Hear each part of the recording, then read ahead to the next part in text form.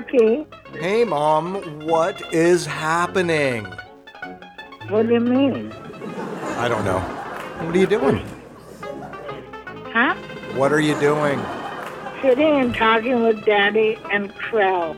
They went to lunch for Daddy's birthday. Very nice. Where'd they go? They went to Uncle Bernie's. Is it really hot? I think Daddy said it's 101. It's not that here. It's only 80-something, too.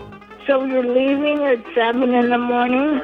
Before. I think she wants to be here, and I'm hoping it's real. 6 in the morning. Okay.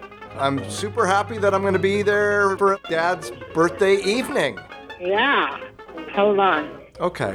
What do you want? Before I put the show out there, I wanted to wish you a happy 81st birthday. Well, thank you. Wow, you do not sound 81. That was a not 81-year-old sounding thank you to me. Of course not. I'm going to start going backwards. That would be really cool if you could figure that out before I get there. I actually did, And, but I can't tell anybody. It's just between me and the aliens.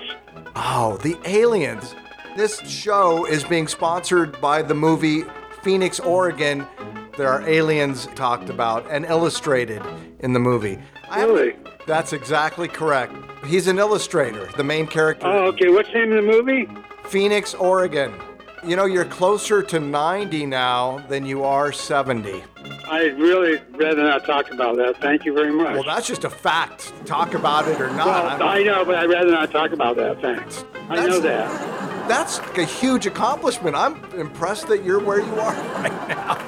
It's an accomplishment? Yes, it is an accomplishment. Based on what you do to your body, you're doing really well. I'm impressed. Rob took me out for lunch today for my birthday, which was very sweet. Very nice. I had a corned beef sandwich and brought half back for Mom. Oh, that's very nice. That was nice, and that's it. Nothing else going on. All right, have fun over there. Okay, Mom's waving goodbye, too. Okay, goodbye, too. Okay, I love you. Love you, too. See you later. I am Citizen 44. This show is being sponsored by Phoenix, Oregon, the movie. We're all living in a simulation. Some alien race out there using our misery for entertainment. How's the comic book going? It's languishing unfinished. You don't have time because you're working your ass off at Kyle's terrible restaurant. $3.59, Bob. Cutting it close. You should be grateful that you have a job. Grateful. Maybe I'll join you. I feel like I'm 14 again, drawing comics and needing a ride home. Close your eyes for a minute. I want you to visualize what you'll be doing 10 years from now. Are you serious? I think you've lost your mind. No, you're not visualizing it, Bobby. Come on, close your eyes. I won't close my eyes anymore. I feel like an idiot. You could roll. I remember. It's completely useless talent. Rising Phoenix. Come for the pizzas. Oh my God. Stay for the bowling. Your aliens made you throw that strike. It's my destiny, Bobby. I know it is. Imagine being an owner, drawing your comics whenever you want. I'm in. Serious? That's what I'm talking about. Bobby? My partner Carlos makes this delicious dough with his hands. Yes. I got 300 scores before, but nobody ever put my pictures in the papers. You should enter our grand opening tournament. You haven't even seen me roll, huh, Fee? You haven't seen the action on my ball. Mario put his money in too. He has a right to ask questions. I'm his proxy. I've been helping you.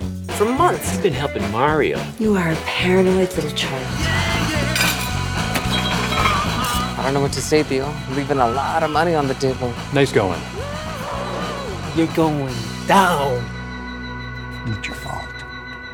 Well, If it's not my fault, then it's Tanya's. If it's not Tanya's fault, then it's the aliens. You need to take care of yourself, Bobby. I am fine. I am a grown woman. These could be the best years of your life. Do you realize that? Visualize. This is what I live for, huh, Fee? Frame 10. These two geniuses are opening up a pizza parlor / bowling alley. It's classy. Phoenix, Oregon.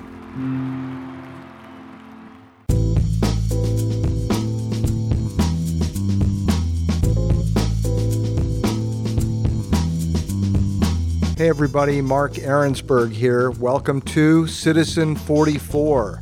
This is show number 73. My guest on today's show is Mr. Daniel Austin Sperry. Daniel Sperry plays cello here in Lithia Park just about every day. He does not charge for this incredible, magnanimous gift that he gives the community of Ashland. It's pretty special to have Daniel here. I've been going in the park listening to him for years. He's very talented.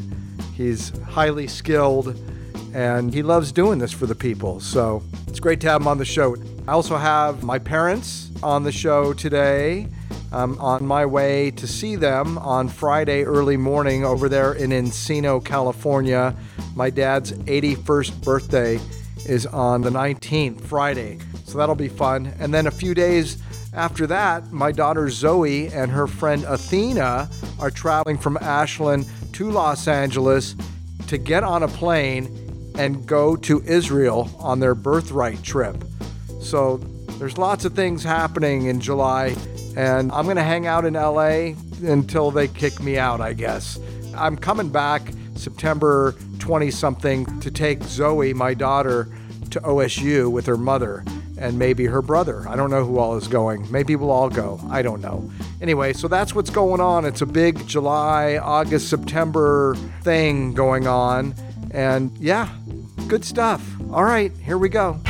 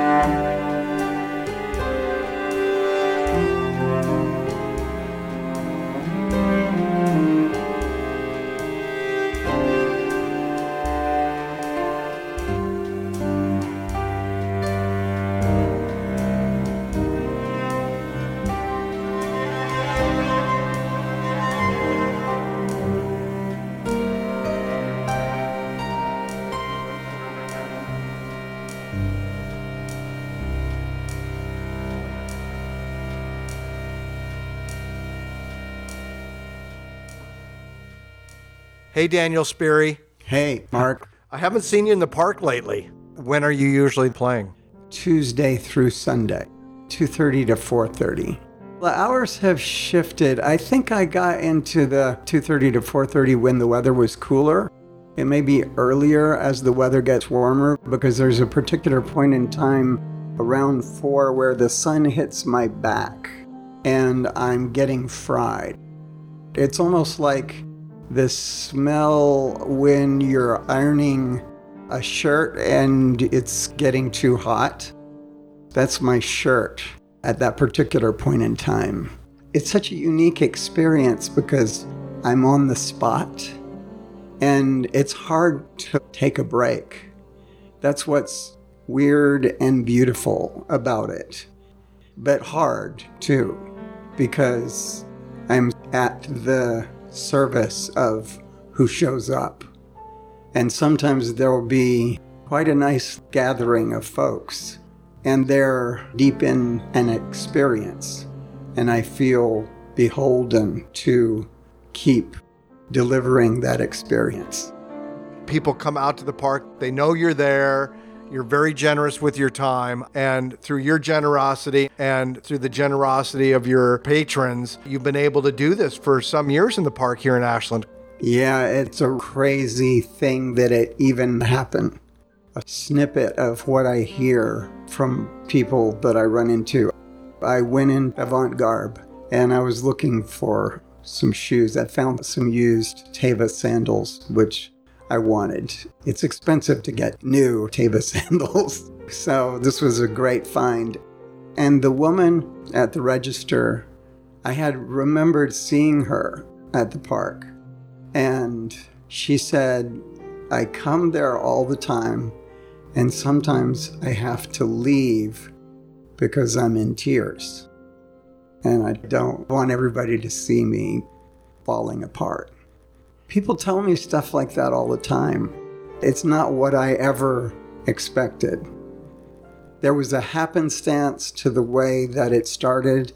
The whole thing has been a strange accident, but it's been more than 10 years now that I've played in the park. What was the initial sequence of events that put you in the park? In 2008, my life was falling apart. I came to Ashland to be with my son. My ex-wife and my son had moved here. And I had convinced this web company that I was working for that I could do my job from Ashland because I wanted to be there when my son was growing up.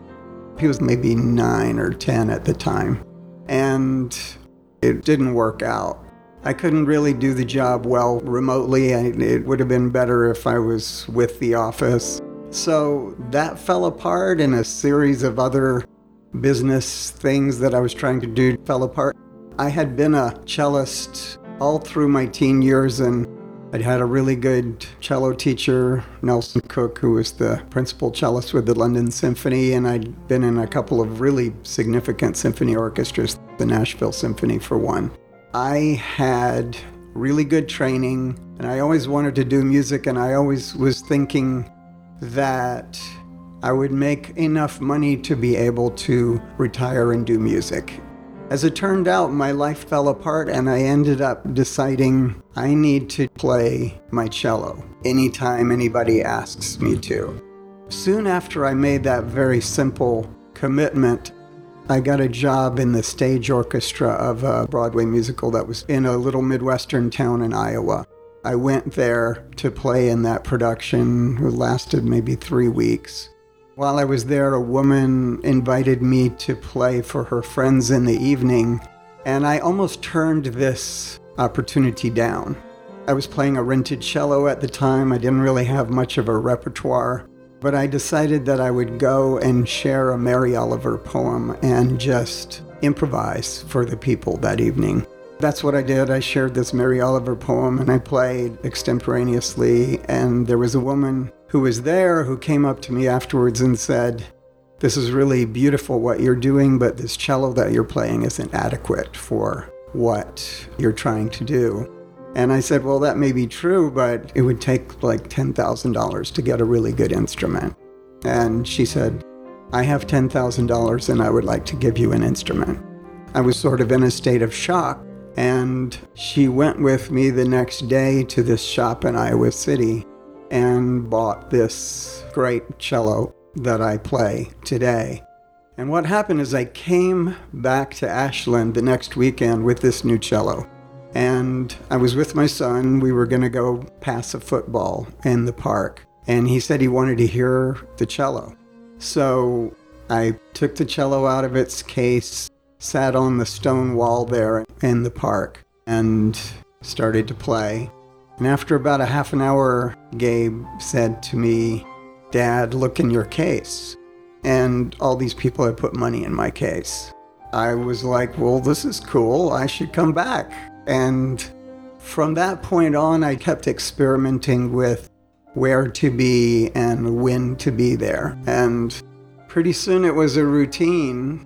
That particular spot that I play in has turned out to be the magical spot because it's almost like a little amphitheater. People can spread out on the little meadow there or sit on the benches or behind me. So that's how it started. There was a lot of discouragement from the director of the park and the police in town. It was kind of rough at first, especially the man who was the director of the park at that particular time had a lot of resentment about my being there. I got hassled a lot. It was sort of a strange thing, but it had a life of its own. That's what happened.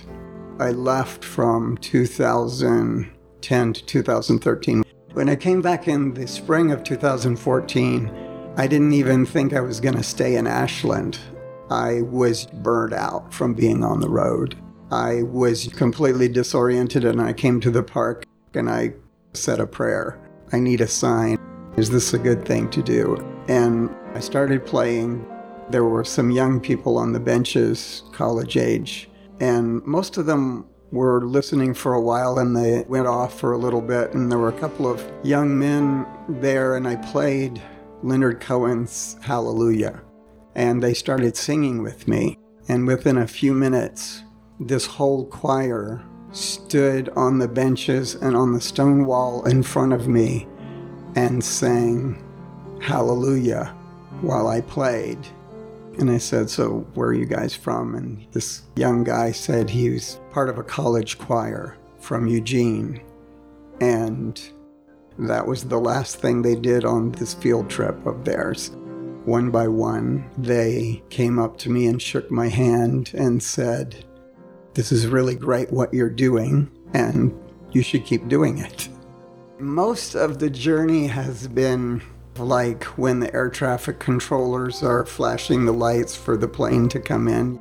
It's been very much of a sense of this is where you're supposed to be, and you should just keep doing this thing. Well, it's brilliant, and I think the community appreciates that you're in the park. Are there different people you're dealing with now? Is your life a little easier? The new park director that came in 3 years ago, I went and talked to him, and he was very supportive. It turns out his son is a really good cellist who's getting better and better all the time, and they've come and listened themselves from time to time. And the park police are very respectful. There's been much more support for my being there. It's a beautiful space that you hold. I've seen children walk up and put money in your case, and there's a super high level of appreciation for your being there, and it does add something that's been kind of missing from this town. The music scene here used to be really big. The demographic of this town has changed. The thing is, this town would benefit from some sort of busking program, some sort of organized situation where maybe people who wanted to play on the street perhaps would get some sort of license. In the Portland airport, they actually audition musicians, so they have really good people playing and they can sell CDs. You know, we have the potential in Ashland to have an incredibly thriving, beautiful music scene, and for some reason or other, it doesn't. Isn't it amazing the way people find the cracks? They find a way to do their creative thing, even though nobody gets paid much to do things like that. And yet, people find their way into, okay, let's do some of this. Quite amazing. At the end of January, I started making short videos. I've been for the last 3 years working on some sort of ongoing documentary series, but I don't have a lot of the videography skills myself, and I've gradually been trying to develop those. So I started making these videos and putting them on a site called makingabeutifulnow.com. And a lot of these are musical pieces. I've shot some film of myself in the park and some poems that are interesting to me that I've created a little background for. Now I have about 65 videos on that site. I'm just trying to do something really simple in 3 or 4 or 5 minutes. And it's been extremely satisfying to have that simple focus. Recently, we went to the coast and I took some film of one really gorgeous spot on Harris Beach in Brookings, sort of a tide pool that fills up. And then I put some music to that. And it made an incredibly beautiful video. So I just keep thinking of excuses to make short videos. And I'm getting better at it gradually, little by little. And starting to interview people and expand my range. What year were you born then? I was born in 1955. 55. And where were you born?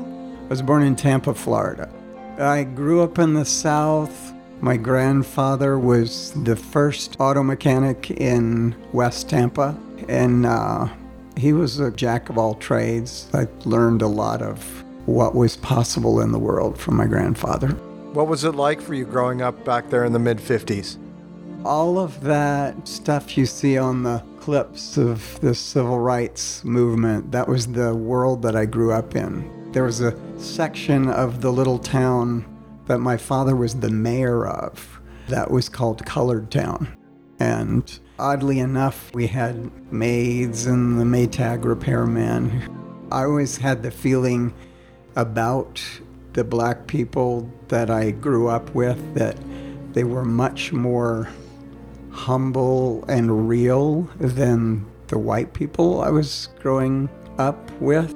So it was a very mind-bending experience as a boy to grow up in the South. Something clearly very wrong. Another thing that's interesting about that whole experience was I was really tuned into music, and I remember my mother took us to, it was a black college choir that sang a bunch of gospel music and spirituals. I just loved the black music way better than any other music.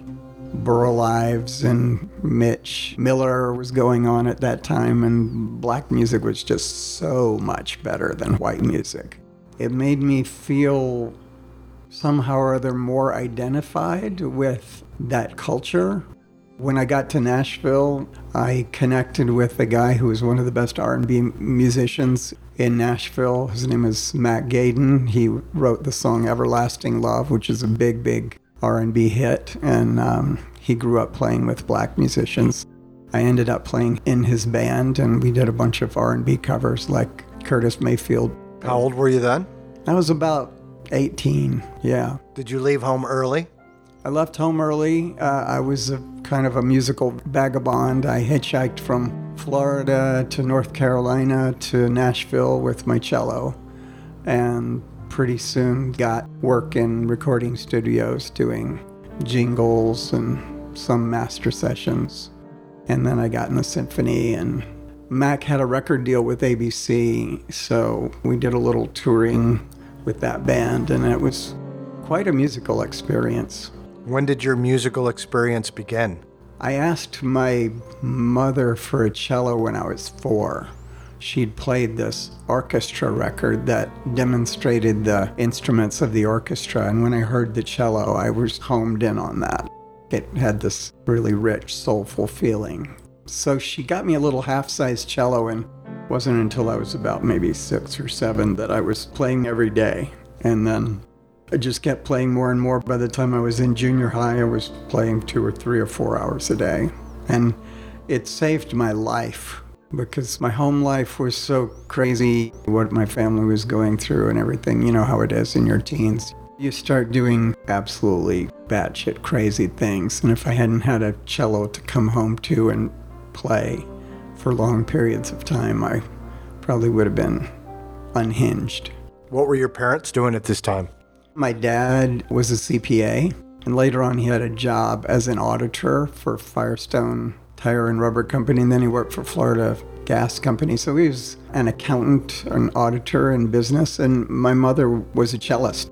She played in some orchestras, and I got to go to rehearsals of Puccini's Tosca, and that was a very impactful experience for me to be in a big hall and seeing the orchestra rehearsing. All of that inspired me and gave me a lot of vision about what I wanted to do. Did your father support your musical life? He completely did. People hardly have an idea what is necessary to incubate a classical musician. Lots and lots of lessons, and a lot of money is going to get spent on the lessons, and my dad was 100% behind what I was doing, and my mother drove me.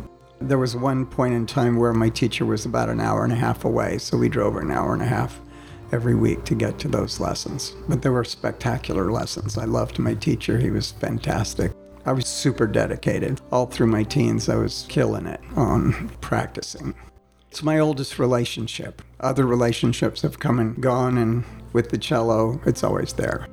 You were doing this special project where you were doing personal music portraits for people? Yeah.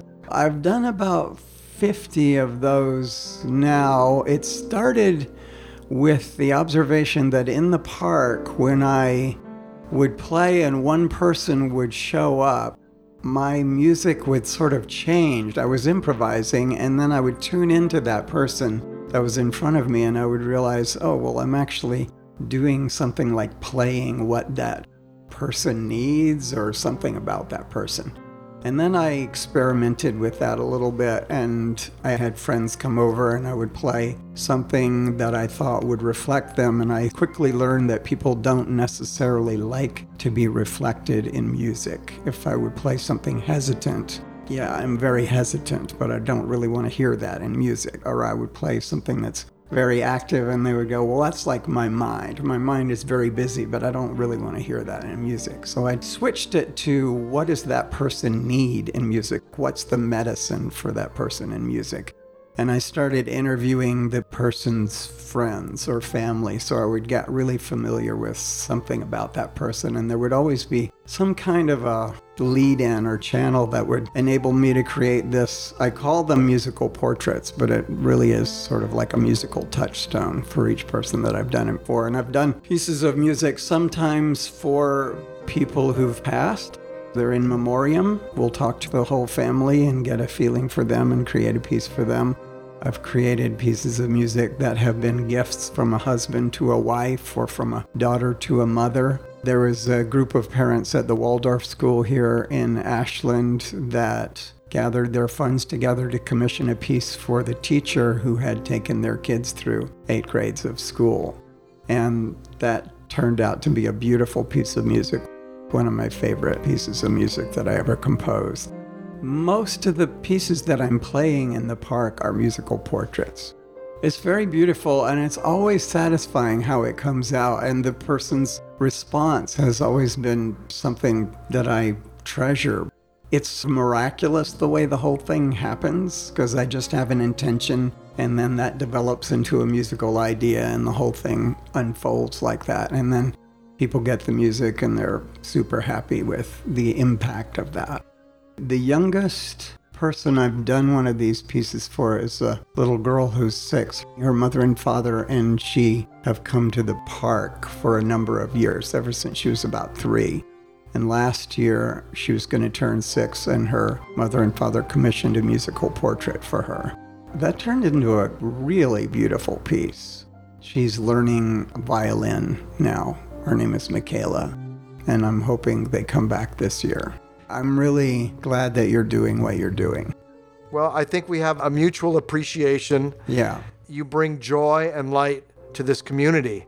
And that's something that there's never too much of. Thank you. Thank you, Daniel. I appreciate your time today.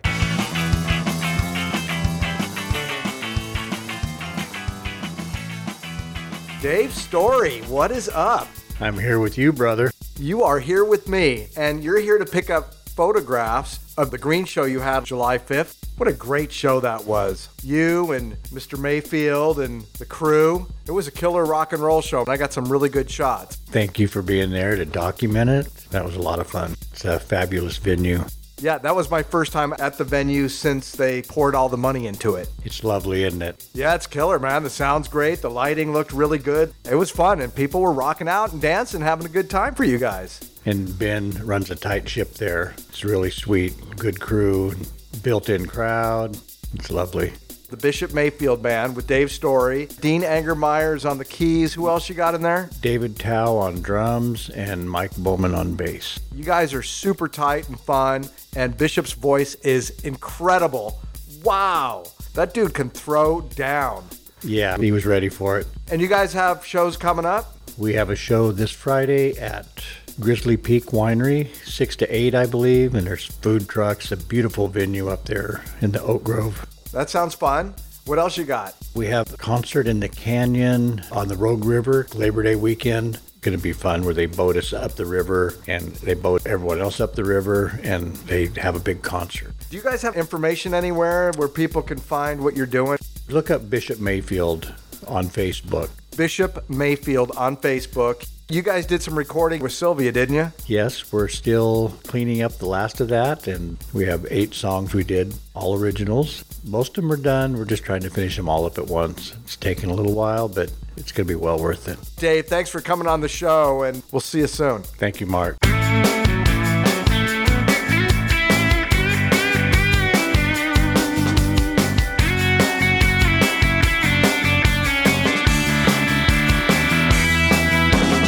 Well, that's the show. I hope you enjoyed it.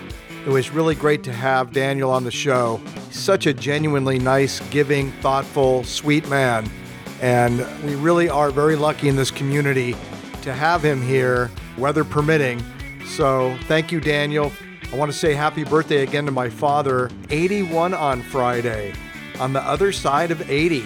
And I'm creeping along right behind him. So happy birthday, Dad. Much love to you. And want to thank my mom for coming on the show. Love you guys so much. I'm looking forward to seeing you guys in a couple of days. I want to thank Dave Story for popping in and saying hello. It was a great show that I got to witness over there at the Green Show. That's the Oregon Shakespeare Festival. 6 days a week, I think it is. They put on a free show on their outdoor theater. They take Mondays off. Monday is Shakespeare's Day off here in Ashland. We're in full swing here. Summer in Ashland, Oregon. Thank goodness, thank goodness, thank goodness. No fires, no smoke. It's been clean and clear.